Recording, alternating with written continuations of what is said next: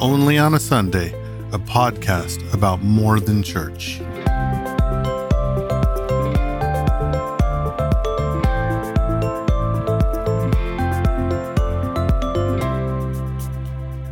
Welcome to the Only on a Sunday podcast. My name is Kristen Lowry, and I'm joined by my husband, Dan. Hello. This season, we are focusing on reimagining prayer, what prayer looks like in terms of Jesus' invitation to abide in him and his directive to live out our spiritual authority in bringing about the Great Commission. So, babe, I realized that we did not share our own funny prayer stories in the first episode. We were back and kind of got into the topic. So I feel like we each need to share a funny prayer story. So you being the lady of the outfit and the pretty one, I figure I want to nominate you to go first. Thank you. So yes, I was thinking about it. And to be honest, I think it was Ted Weasty who had said it was hard to find something funny about prayer, right? And he shared a story, which actually was a little bit funny, but I actually did have it's not traditionally funny, but you would say interesting prayer experience. I'm going to say 16. I was 15 or 16 years old. And I was really getting into missions and traveling with missions teams. We had found an organization that summer who was taking a trip to Oaxaca in Mexico. And I signed up. And apparently this organization was somehow affiliated with Oral Roberts University. So I really forget the connection, but that's where we did our training. So I was at ORU in Oklahoma. And for anyone who doesn't know, Oral Roberts is, I don't think he's the father of health and wealth, but really influential, right, honey? In like definitely the health and wealth. Definitely one of the names. Yes. One of the forefathers. Okay. So that's the stream of this particular group is health and wealth. And so we're having a service. It was like a sending service. They were going to pray over all of our teams and send us out into the field. We were going to be there for a while. So it was a big deal. Lots of people there, packed auditorium. And we are now like an hour and 30 minutes into this meeting. And the speaker is now entering into the blessings portion of the meeting. And I kid you not, he had everybody stand and he said, "Do you believe that God wants to bless you today?" Yes, people are hollering, they are clapping, they are hooping. Like it is not a dignified sort of meeting. And he said, "I believe that God wants to bless you today. Would you just raise your hands and God will bless you?" You know what I believe? I believe that God wants to give you $1 million. That's right. Right now, $1 million. This fellow. Well, I got to say $1 million isn't what it used to be. So you should have gone for more. And so I'm sitting there, teenager me, thinking, wow, I really don't think he's going to do that right now. Okay, that's my crazy story. Okay. So I've got one that's a little less, I don't know if it's funny. It's just crazy.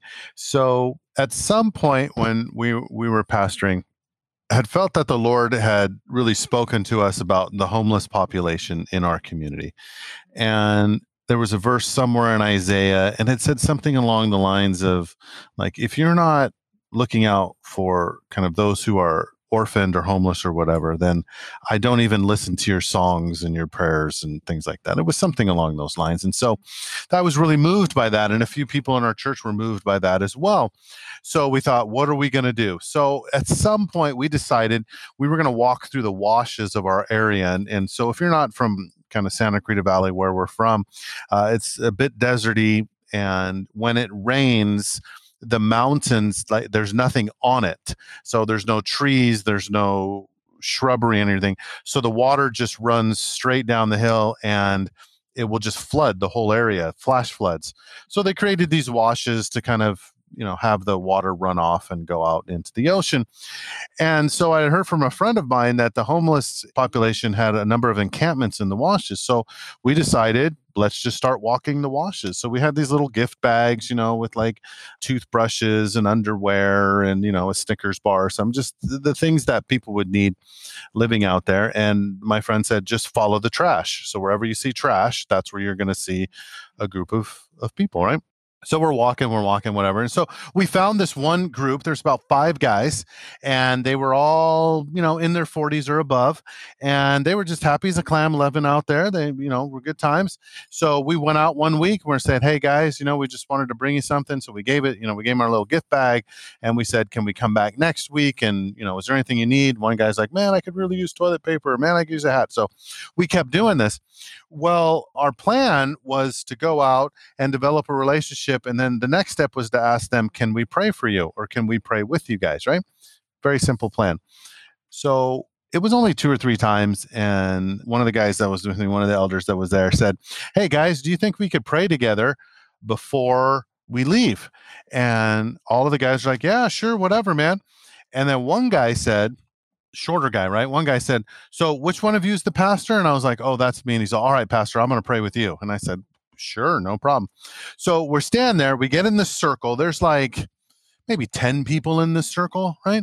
5 or 6 of us from the church, four of the gentlemen. We get in the circle.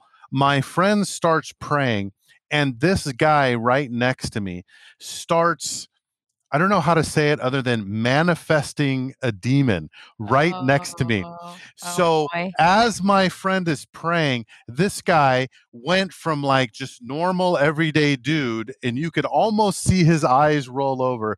He's like right in my ear screaming profanities about what he's going to do to me that, only happens in prison kind of stuff.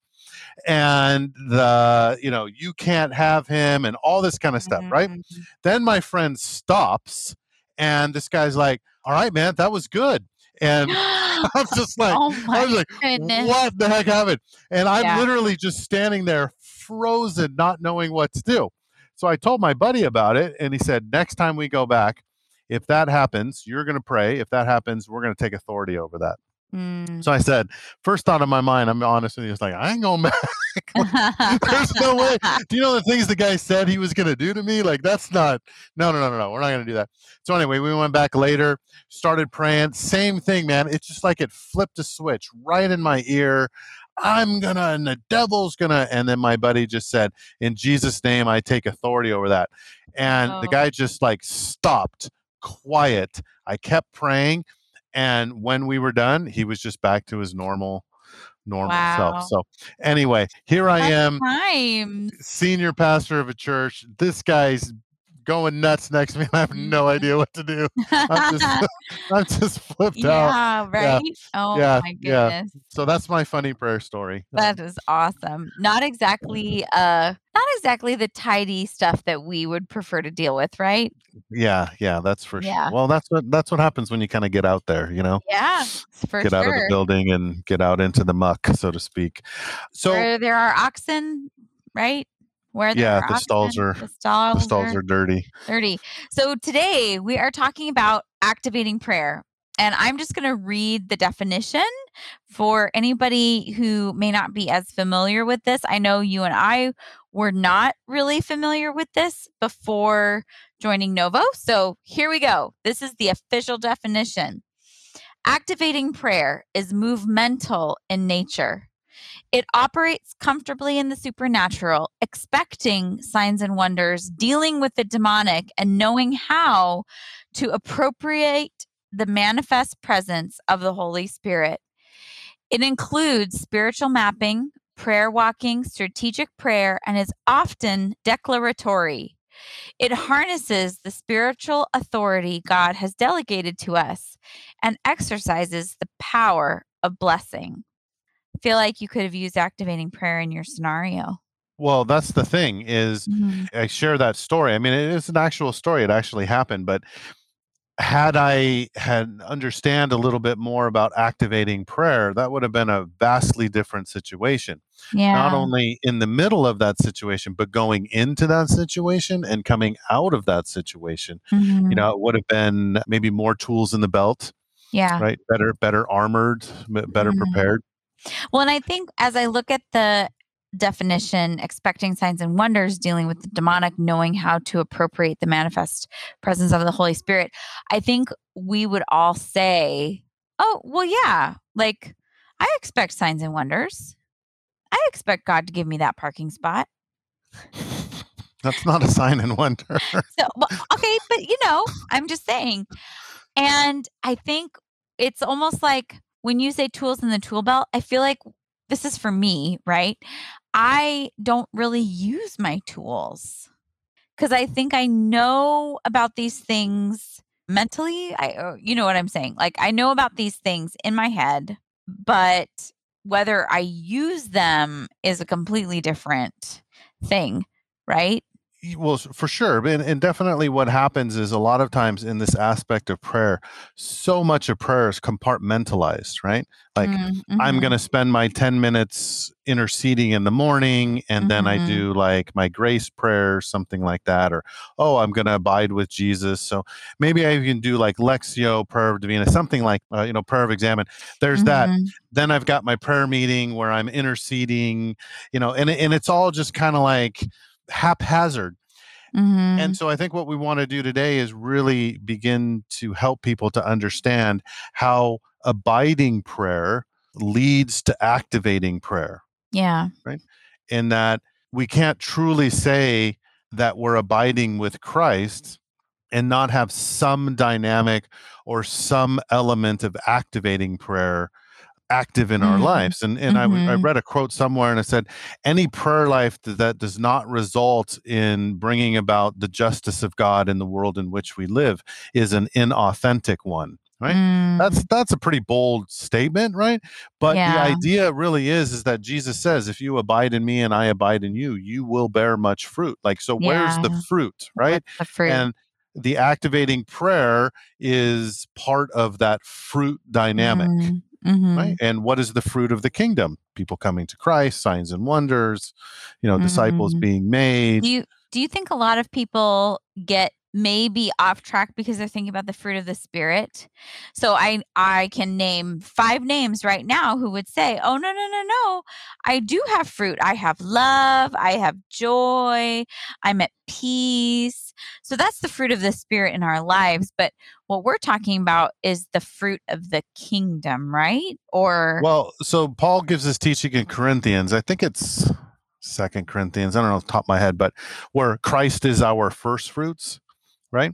And mm, he's his death and resurrection is the first fruits of the kingdom of God. Well, you mhm, and I are the following fruits. And I mm, understand fruits is not like plural. I get that.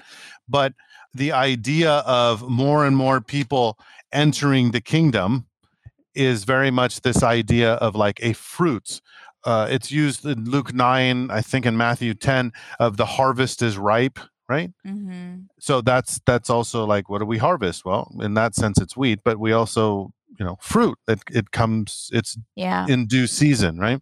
Yeah. So yeah, this is the thing, is where we compartmentalize so much in our prayer lives, is we're going to compartmentalize to fruit of the spirit, right? Mhm. Well, and the other side will compartmentalize and say, no, no, no, no, that's the fruit of the kingdom. It's neither, it's both. Yeah. And I think what we're going to talk about in prayer today is, yes, abiding prayer leads to that fruit of the spirit, right? But that's part of the Mhm. transformational process, which that Mhm. fruit of the spirit then leads into activating prayer. Got it. Because you can't say, well, I've got more joy and I've got more long suffering and I've got more peace, but I don't pray for anyone. I'm not seeing signs and wonders and, the gospel Mhm. being preached in the kingdom here in Santa Clarita as it is in heaven, kind of thing. Like, Yeah. you just can't separate them. That's really good. I like that a lot, like, the compartmentalizing of things because I know I am for sure like that's what I do. But when we talk about activating prayer, we want to go back. Professor Dan is going to join us for just a few minutes. He promised. He promised it would just be a few minutes. Um, Professor Dan is going to go over some historical context of activating prayer. And I think the really interesting thing to me, I mean, I find this interesting as well, but just so the audience knows, I am looking at a fully fleshed out outline as though Professor Dan was going to write a book on the historical background of activating prayer. That's how thorough this thing is. I was like, oh, honey, we can't talk about that whole thing. So, the thing that we really want to bring out, though, is the pattern that we see throughout history with every movement of God has started with some kind of activating prayer. Yeah. So, what I really want to preface this kind of time where I'm talking a little bit about history is what I'm talking about is the kind of prayer that leads to movements, whether that's on a grand scale of some sort of revival or that's in it's revolutionized the street that you live on, Right. right? Your workplace, your business, like you're seeing the move of God in a situation, right? Mm. I'm not talking in this sense about the kind of prayer that asks God to grow your church, right? Because Yeah. that's not movement. Movement is like a Mhm. wildfire, right? You can't contain it and you can't Mhm. control it. When we're praying for our churches to grow, we gather with a few other believers in our church and we pray, Lord, bring us more people. Will you grow our church? That's very like, Mm. kind of fiefdom, just move here, Mhm. Jesus. I'm talking about like movement kind of prayer, the kind of prayer that takes China to more than 100 million believers, right? Yeah. The kind of prayer Crazy. that, Pastor Cho in South Korea, 50, more than 50% of the Mhm. population are Christians. I'm talking about the kind of prayer with Bill Bright at UCLA, right? That just goes through a Mhm. whole campus and spawns Campus Crusade for Christ that goes on, 30,000 different workers. They're going kind of everywhere. I'm talking about the kind of prayer, that was part of the Jesus movement of the late 60s and 70s. That kind of Yeah. prayer, right? I'm not talking about the prayer Mhm. to bless our next outreach, Right. No. right? Well, and I think Even though that's even though there is fruit of the kingdom that is part of it, that's not the kind of prayer we're talking about. no, I think definitely distinguishing activating prayer is a particular kind of prayer that drives movement. Hmm. Is that fair to say? Yeah, that's what And it's about. and so what you want to talk about is different movements throughout history that have begun because of activating prayer. Exactly, right? And so All what right. you're going to see is I'm going to give the example of the Moravians in Herrnhut, Germany around the 1700s. Now, it was started, this group of people, never more than 200 people. And you can kind of think of it as more like a commune or a little village because, in Europe in the 1700s, everything is a village. In Europe, today, mostly it's just a bunch of villages, right? With a few large towns, Mhm. but it's still like that village thing. And Mhm. there was quite a bit of persecution that was happening because the Calvinists or the Reformed people, theology had taken hold or taken root in this particular part of Europe. Mhm. And so the Moravians had a little bit of a different, kind of differing way of doing things. And so they all gathered together on this plot of land owned by a guy named Count Zinzendorf, which is the coolest name ever. Like I want to be known as Count It totally Zinzendorf. is, It, yeah. it is a cool name, right? I don't know why we didn't name Mhm. one of our dogs Count Zinzendorf. Um, so anyway, they start this little commune, right? And there's a bunch of people in this commune or this little village that come together that are from kind of differing traditions. And so Mhm. over the course of time, what happens is they decide that they're going to begin to worship with one another. They're going to begin to understand what it means to have like what they called these bands. You and I would call them small groups, discipleship groups, accountability groups. And so they're really Mhm. throwing themselves into spiritual formation, transformation. As a part of that, they begin to learn what it means to abide in Christ, right? Through their worship, through Mhm. studying the Word of God, through repentance, big part of this community was the purging of sin. So every time they would gather together, they would confess their sins one to another, right? Now, for us good Americans, the Western church, like, we don't confess our sins to anyone, not even ourselves, Yeah, right? But that was that's part of true. their dynamic, right? So they're really going after this, like, Mm. what does it mean to abide in Christ, not just individually, but what does it mean to abide in Christ communally? Mhm. Well, they did this. Then something happened on August 13th, 1727, right? Zinzendorf said it was a day of the outpourings of the Holy Spirit upon the congregation. It was our Pentecost. Within 2 weeks of the outpouring, 24 men and 24 women covenanted to pray, quotes, hourly intercession. So every hour someone would come in, a man and a woman, right? They committed to see that the fire must be kept burning on the altar continuously. It must not go out. And the numbers committed to this endeavor soon increased to around 70 from the community. Okay? Mm. So this prayer meeting, every hour, a couple of people would come in and they would continue to pray. Mhm. This prayer meeting went on for 100 straight years, 24 hours, Wow. 7 days a week, right? Now Crazy. that's mind-blowing. I mean, you and I have pastored, right? We didn't have a huge church, but we definitely had 70 people, right? The most we could do in a prayer thing was like an afternoon, right? Every Yeah. now and then you find a church that might be able to pray like through the night. And that's not, like bashing the church. That's just simply to say like how Impressive outlier this this is. is. Yeah, wow. How outlier that is, right? Yeah. 24 hours, 7 days a week. Now, here's what it produces. Are you ready? In 1732, this is 5 years later, they send their first missionary out to Denmark. Now, the reason that this is important is because at this time, missions did not exist in Europe. Mm. Nobody sent out missions people. It wasn't until actually William Carey, like 50, 60 years later, that, kind of missions really started on the Protestant denominations. The reason being is what I said before, is Calvinism had taken root. And what you see historically, my apologies to all my Calvinistic friends, is wherever Calvinism takes root, missions dies in a couple of generations. Like it just does, right? So Yeah. you can argue with me, you can talk to me all you want about John Piper's "Let the Nations Be Glad." I'm just telling you from historical reasons, wherever Calvinism takes root, missions dies, and wherever Calvinism takes root in churches, very few of them send people out. Right? It's just the way that it is. It was really nice to do these few episodes of the podcast. Yeah, but we could make fun of Pentecostals. Like, do they even know where their Bible is? Right. No. Yes. Of course. Let's be honest, right? So that's just what had happened in that time. So for them to send a missionary is as impressive as 24-hour, 7-day a week prayer. Yeah, for sure. It's just not happening. So watch this. 1776, right? It's about 50 years later.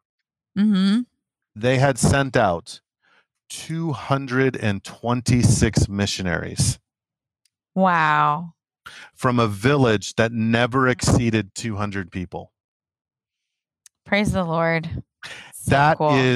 That's the kind of activating prayer that we're talking about, right? It is movemental. It's a group of people that gathered together to learn what it meant to abide in Christ, right? And this is the pattern that you see.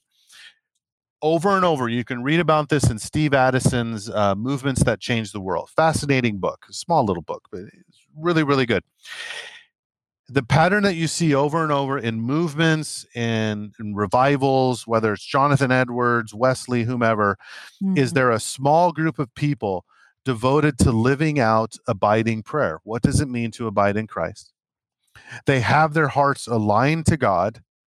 They learn more about their identity in Christ. They act with a new boldness and authority in their prayer. That leads to strategic and intentional prayer, which results in a movement. And you see this over and over. If you look back at Acts chapter 2, you can just see this. What happened? How many people? 120?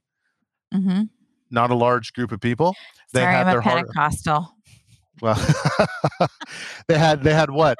What did they do for 40 days before Pentecost? They listened to Jesus about the kingdom of Yeah, God, right? They're they having their listen to hearts his aligned with teaching, him. right? They're with him, right? That's all Mm-hmm. abiding in Christ. That's all having their Mm-hmm. hearts aligned with them. They gathered together strategically, intentionally, right? They're praying, and then Mm-hmm. boom, the Holy Spirit comes and there's a movement, right? The same thing happens with John Wesley and the Methodists. It came from Wesley and a couple of buddies gathering together in college to grow in Christ.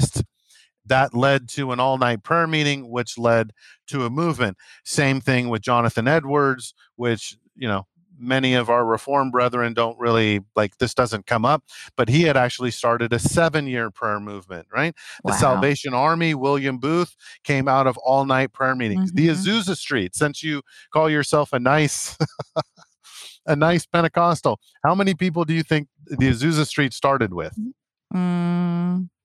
Well, I'm cheating because I'm looking at the notes. Yeah, 8. Let me guess. It was 8 people.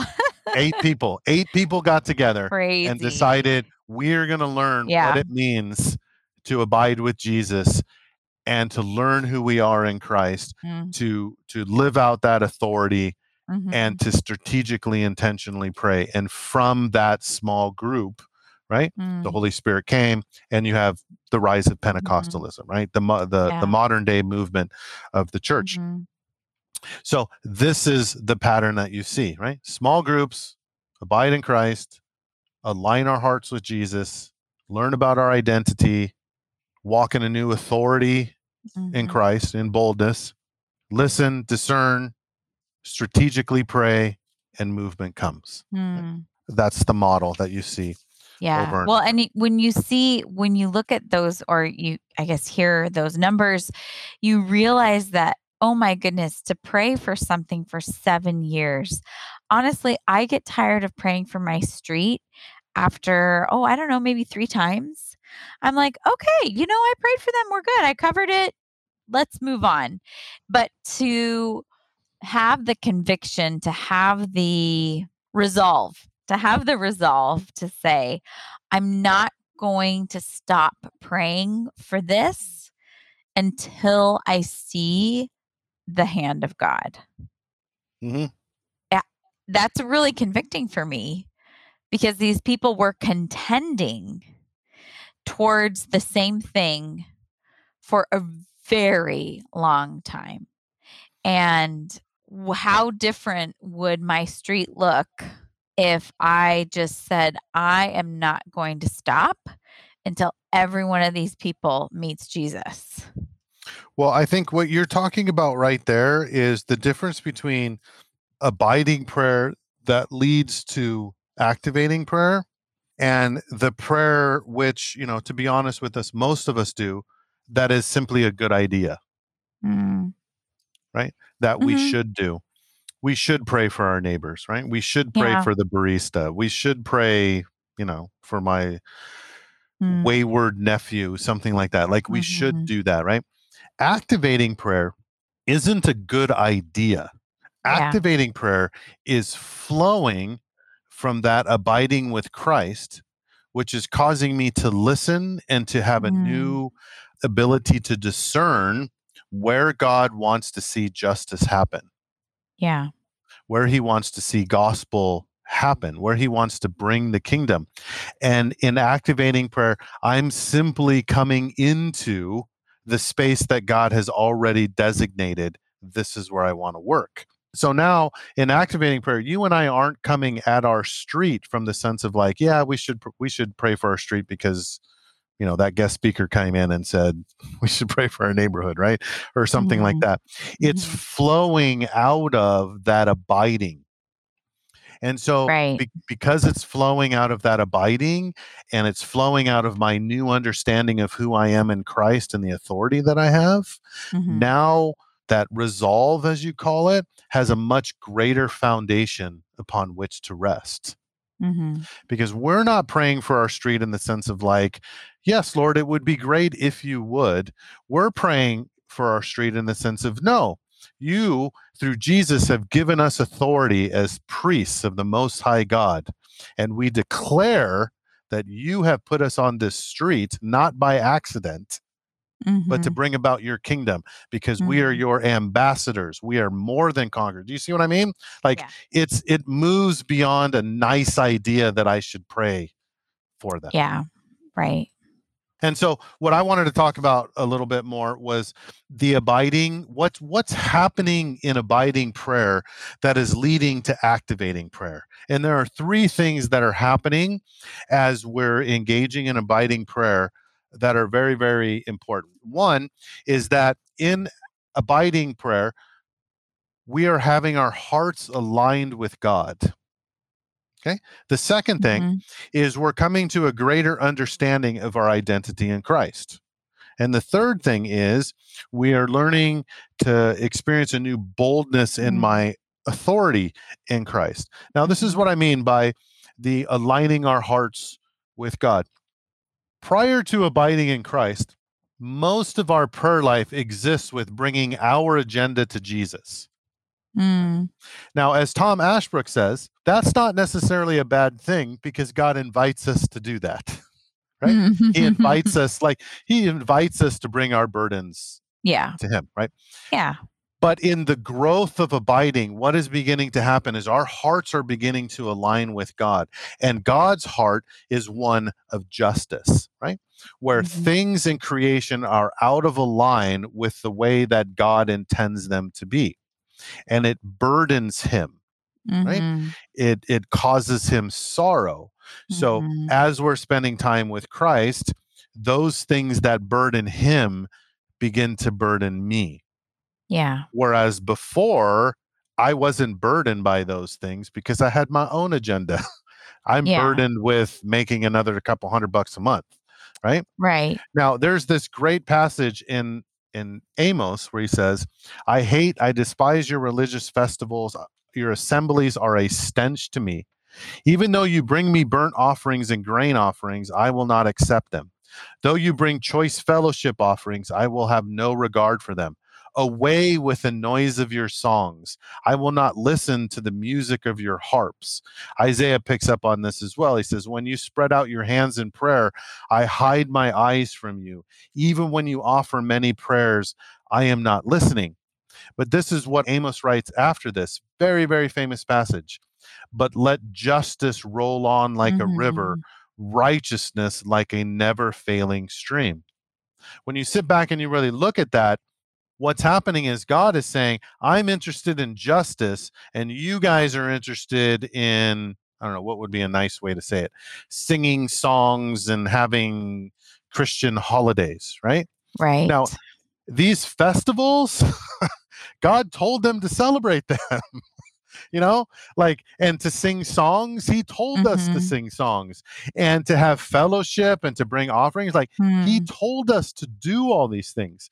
But Yeah. what God is saying is there comes this maturity and this growth to where those things, we got to move on from that and begin to Mm. look in terms of justice. That's the growth that happens when we're abiding in Christ.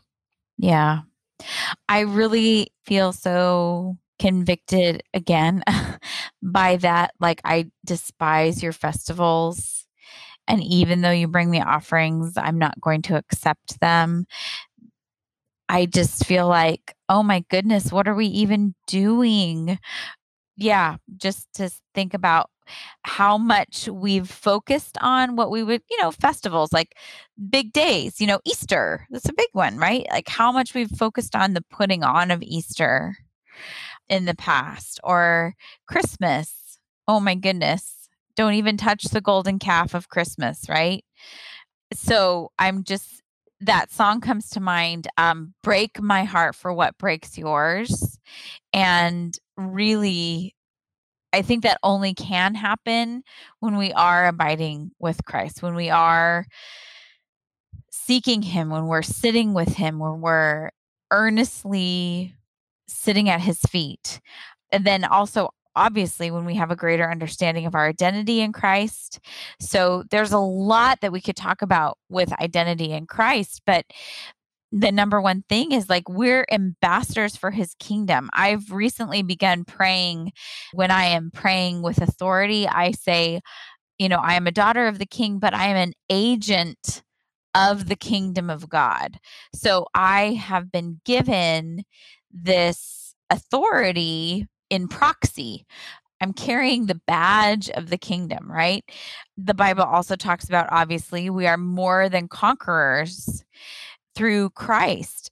None of it is possible without the blood of Jesus. However, we often, myself is I'm hugely guilty of this, but I don't stand in that. I'm like, "Oh gosh, I really hope God does something to change this." I don't say, "No, no, no." As an agent of the kingdom of God, as a daughter of the King of the Lord of the Most High, I declare that this is God's will in general, right? We know that. We can say that because of the scriptures, right? So we know that this is God's will, that people will be set free.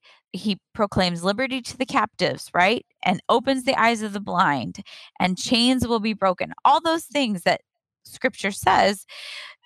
But a lot of times I settle for, oh gosh, I really just hope that you will make it different.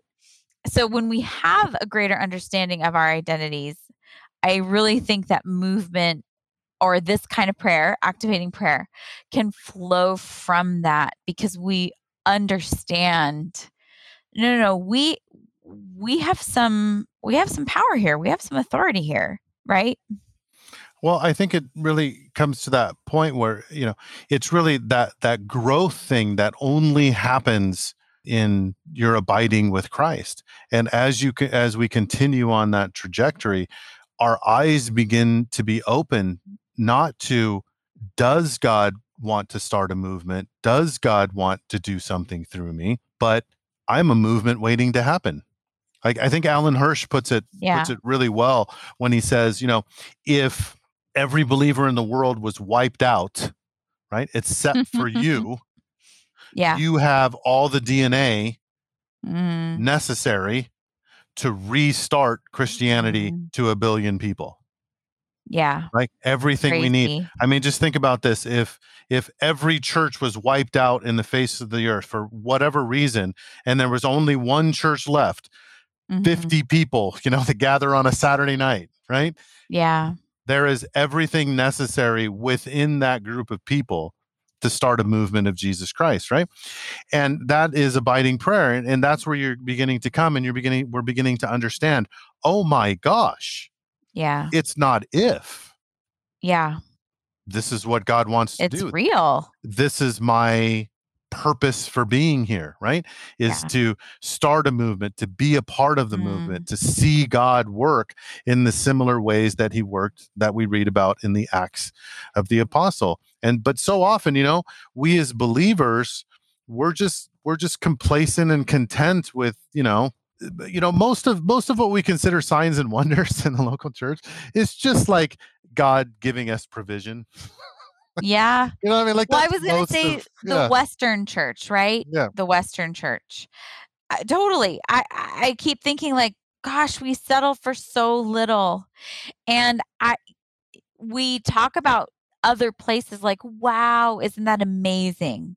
Like what God is doing in China, what God is doing in Colombia, what God is doing in fill in the blank city, where, friends in exotic places are really seeing the work of the Holy Spirit. And I got to wonder, we've heard it before, but it's something about our Western culture, the lifestyle we live, the comfort level we have, just, oh man. Well, I think you talked about it in the very beginning of our conversation, is that we have Mhm. been forced into learning about prayer. Yeah. And in some of those situations that you're talking about, they've been forced Mhm. into it. And what we don't have in our church context, our church culture, is anyone forcing us to, Yeah. right? Like we can literally, like you and I could literally just say, you know what, let's just find some nice church and we'll just go and like we'll just do our homeschool and we'll do all that. And no Mhm. one's going to say anything, right? Well, and I was going to say, and we wouldn't really need God to do anything differently in our lives, Yeah. right? hmm Yeah, we We, got money. We got like we're fine. You know, I we'll be think okay. it's really, I think that's part of the American Western idea is really in our day to day lives, do we really need God? Now, I think I know a lot of people, a lot of our friends who live awesome day to day lives, who are really aware, who practice this stuff. And yes, absolutely, they would say, yes, we need God in our day to day lives. We need this authority. But I think maybe for the majority of people that we've run into in just in terms of like, your church attendee, really, it doesn't really make a huge difference to them either way, right? Well, this is what I think the point that we're trying to get across is when we honestly, humbly, Mm. poor in spirit, Mhm. delve into what it means to abide in Christ, Mhm. this is the result. Yeah. Right? The result is movement. The result is mission. The result is kingdom. The Mhm. result is, cultural transformation, seeing signs and wonders. I mean, when you think about it, with the authority that we have in Christ, and you just kind of look at some simple scriptures, right? In Luke 9 and Matthew 10, Jesus calls 72 people and he says, I will give you authority over demons. You will heal the sick. You will raise the dead. How special are Mhm. these people? Who knows? Their name's not even in the Bible. Right. Like, we Yeah, have no that's idea, how like, crazy is that, we have right? no idea who they are. Those people that you talked about in China and, what's Mhm. happening in Africa and Southeast Asia and stuff like that. Who's doing that? Like literally, it's not the seminary professors and the seminary Mm. trained people. Who is Mhm. making that happen? The everyday guys that pick rice. I don't know if you pick rice or you harvest it, right? But something to do with rice. Yes, Like it's these are everyday guys, these right. are everyday believers that are just living the authority that they have. And we look at that and say, wow, that's so amazing, but only because we are unwilling to abide with Christ, Mm. to really Mhm. delve into that, right? You look at Mark Mhm. 16, Jesus even says, you're going to have authority over snakes. Now, I've been in ministry a long time. That has not come up to be a problem that I have faced, but hey, Yeah. maybe in the future that'll be something that'll come up. And then Matthew 28, right? All authority has been Mhm. given to me in both heaven and earth, and now you go and make disciples, Mhm. right? This is what it is. And so this is what's happening when we're abiding with Christ. Now, Mhm. you don't necessarily see this kind of movement prayer happening in your local church setting and in your kind of citywide kind of prayer things, whether it's a group of pastors getting together, a couple of churches band together to pray, something Mhm. like that. You're not seeing prayer that leads to movements or typically some sort of effectualness. Okay. Mhm. So let me share a story. You know this. It had been a number of years I was pastoring, and I had really gotten tired of entertaining Christians on Sunday. And so I thought, what would be the best way to honor Jesus's resurrection, right? Is it really to go out and buy pretty summer dresses and sing special songs and have lilies and do an altar call? Like, is that really what Jesus had in mind? Mhm. So I thought, you know what? Let's go incarnate the gospel. Let's go to this local park because we had a Mhm. relationship with the homeowners association there. They let us in. And so, we just did a bunch of things. We figured a bunch of stuff out over the years. Well, the last time we did it, we had 1,200 people at this event. And every year we had a number of people raise their hands. We had developed relationships with like 40 or 50 unchurched families. It was really this awesome move of God, right? There Mhm. were years where we paid nothing because some random person would just come in and say, I want to pay for this whole thing. Yeah, Star Okay, Trek right? paid for it at Yeah, least I mean, Star twice. Trek, right? Gene Roddenberry Foundation paid for it for like 5 years. He's gotta Yeah. be turning in his grave knowing that he paid for this big Christian outreach. Now, the reason looking back that that was so important was one, as we got out of the walls of the church, right? Right. That can't be understated. But secondly is because Mhm. I would go for the month or two before Easter, almost every day, or at least every day, I went into the church office, Mhm. and I would walk that park, and I would pray, and I would ask Jesus, do your thing here, right? And I would Yeah. bring people, and we would have special prayer meetings. I mean, you were at these things, right? And we Yeah. did that over and over and over and over Mhm. again. And I didn't realize in the time what we were doing was activating prayer. We were a small Mm. group of people, right? Who were listening to where God wanted us to be. And Mhm. we were fasting. We were Mhm. prayer walking. We were blessing, all these things that make up activating prayer. And God was moving in our midst. That's Mhm. exactly what's happening. Okay. So that's that. That's kind of that prayer that leads to movement kind of thing. Okay. Now, we also had a prayer meeting at the church, which, if I'm honest, even as the pastor of the church, the one that led the prayer meeting, not much came out of it, right? Mhm. Not much came out of it. So we would pray, we would have, 3, 4 people there. Maybe we'd have 10, 12 people there, something like that. We Mhm. would pray, but they were typically like general prayers. We're praying for righteousness, we're praying for our Yeah. community leaders. We're praying for God to, you know, the Holy Spirit to be here and to touch people's hearts when they come in. We're praying for Sister Mary's arthritis. Like we're just, there's just general kinds of prayers, and not much happened in those times. Now, Mhm. the reason that you have, in my opinion, that you have an ineffectualness of the church prayer meeting is because it goes against this pattern that you see in the church, right? Yeah. One, in the prayer meeting that we typically have at your local church, we want it to be big, don't we? Like we Yeah. want everybody to show up. And if a Mhm. lot of people don't show up, we consider the meeting a failure. Yeah. Whereas the pattern of history would say, up, it's actually a small group of people that get things Mhm. started. Okay. The other thing Mhm. is, whenever we have a prayer meeting in a church gathering, everyone's coming at it with differing agendas. Mhm. Right? The youth pastor, he's praying about the youth, and the senior pastor is praying about, you know, people and money. That's the only thing we senior pastors think about, more people and money. Mm. And then the other guy, his kind of pet thing project is like, you know, we need more righteousness in our schools. We Mhm. need prayer in our school. Like everybody's coming at this thing with different agendas. The actual prayer meeting itself shows the agenda of the church, right? Typically your prayer meeting is fourth on level of priority in terms of Yeah. meetings, right? Yeah. Number one, most important priority numero uno, any church, is your worship service. And what Yeah. kind of prayer happens in your worship service, right? Around your worship service? The Well, pre it's prayer. kind of right. It's just kind of simple, quick. Yeah, just not a lot going You on. I got mean, your I don't pre know what to prayer. say. Yeah. Yeah.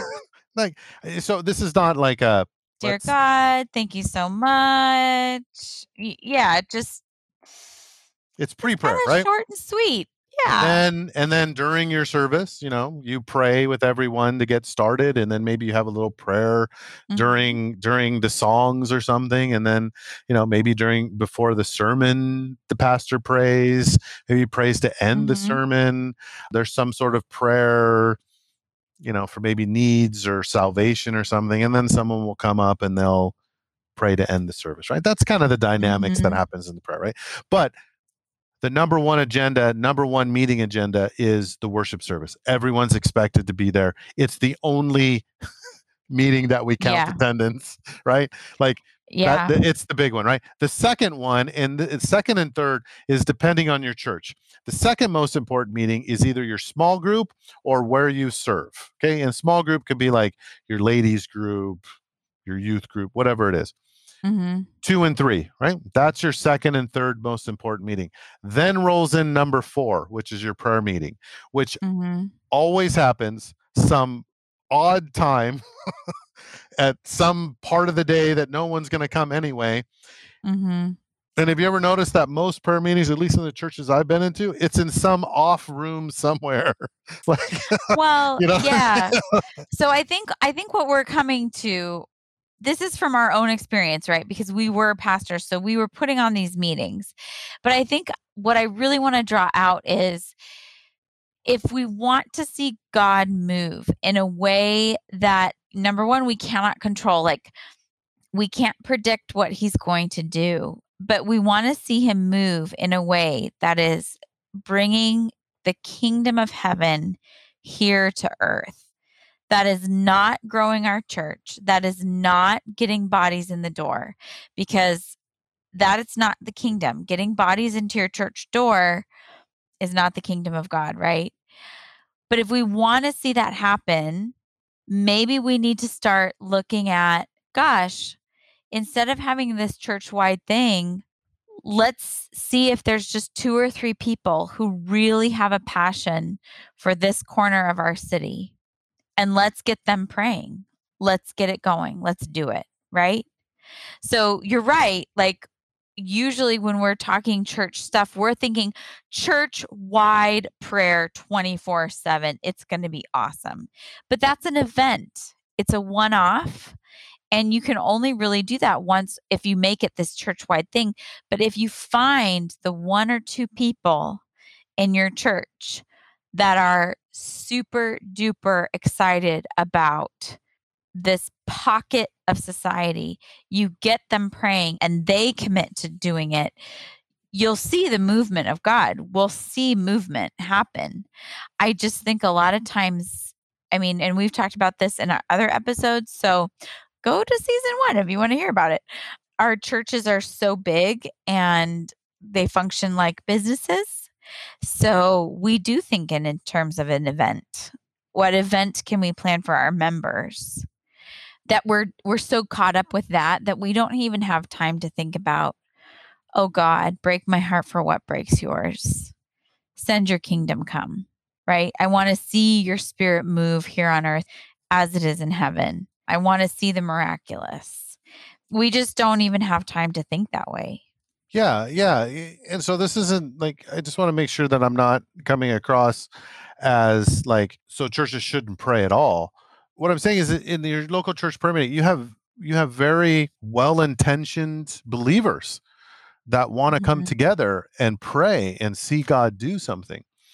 What I'm saying is the way we're going about it, like, Mhm. you're not going to see it, and you can't get mad at me. Just look. Like, Mhm. it's just not happening, right?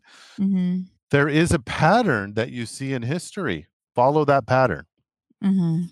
Find a group of people, small. I mean, you saw Azusa Street, 8 people. Wesley, right? The Methodists, I think there were 3 of them, maybe 4. Mhm. Herrnhut, right? 48 people, right? Something like that. Herrnhut actually started with like 10. Something small, and we just want to learn what it means to abide in Christ Right. and wholeheartedly go for it with all of my heart, with all of my passion. And if we do that and continue to seek after like abiding prayer, it will produce activating prayer. Yeah. Right? It will help us to grow in our identity and our authority. And when believers live in their identity and authority, movements happen. That's the thing. So stop with the church-wide prayer walking on every street and like, we've got this prayer meeting, we got to stop with the worship and prayer nights and all that kind of stuff, because history has shown that those things have very little effect. Right. They might be fun for some kind of member event, but they're not, in terms of bringing the kingdom here on earth. That's not the way to bring it about, right? So what That's I just would not what say, you've seen in history. That's not what you've seen. Yeah. yeah. So what I would say to wrap this up is the cry of my heart and my prayer and my encouragement for anyone listening is that the Holy Spirit would spark a fire in your soul, that it would be deep in your bones, that you would want to see God move in a way that you cannot even imagine, you cannot fathom. In scripture, when it says he is able to do exceedingly and abundantly more than we can ask or imagine, that is not giving us that really cool sweatshirt we wanted. That is a move of the Spirit that we cannot even imagine. It's setting captives free. It's seeing people come to Jesus. It's seeing lives restored. So, my prayer for anyone listening is that you too would experience the hunger and the thirst to see God move and transform not only your life, but the lives of everyone you come in contact with, that your street would be transformed, that people would meet Jesus because of your life. That's my prayer. Thus saith the Lord. Amen. Is that Prophet Kristen coming out? That's Prophet Kristen.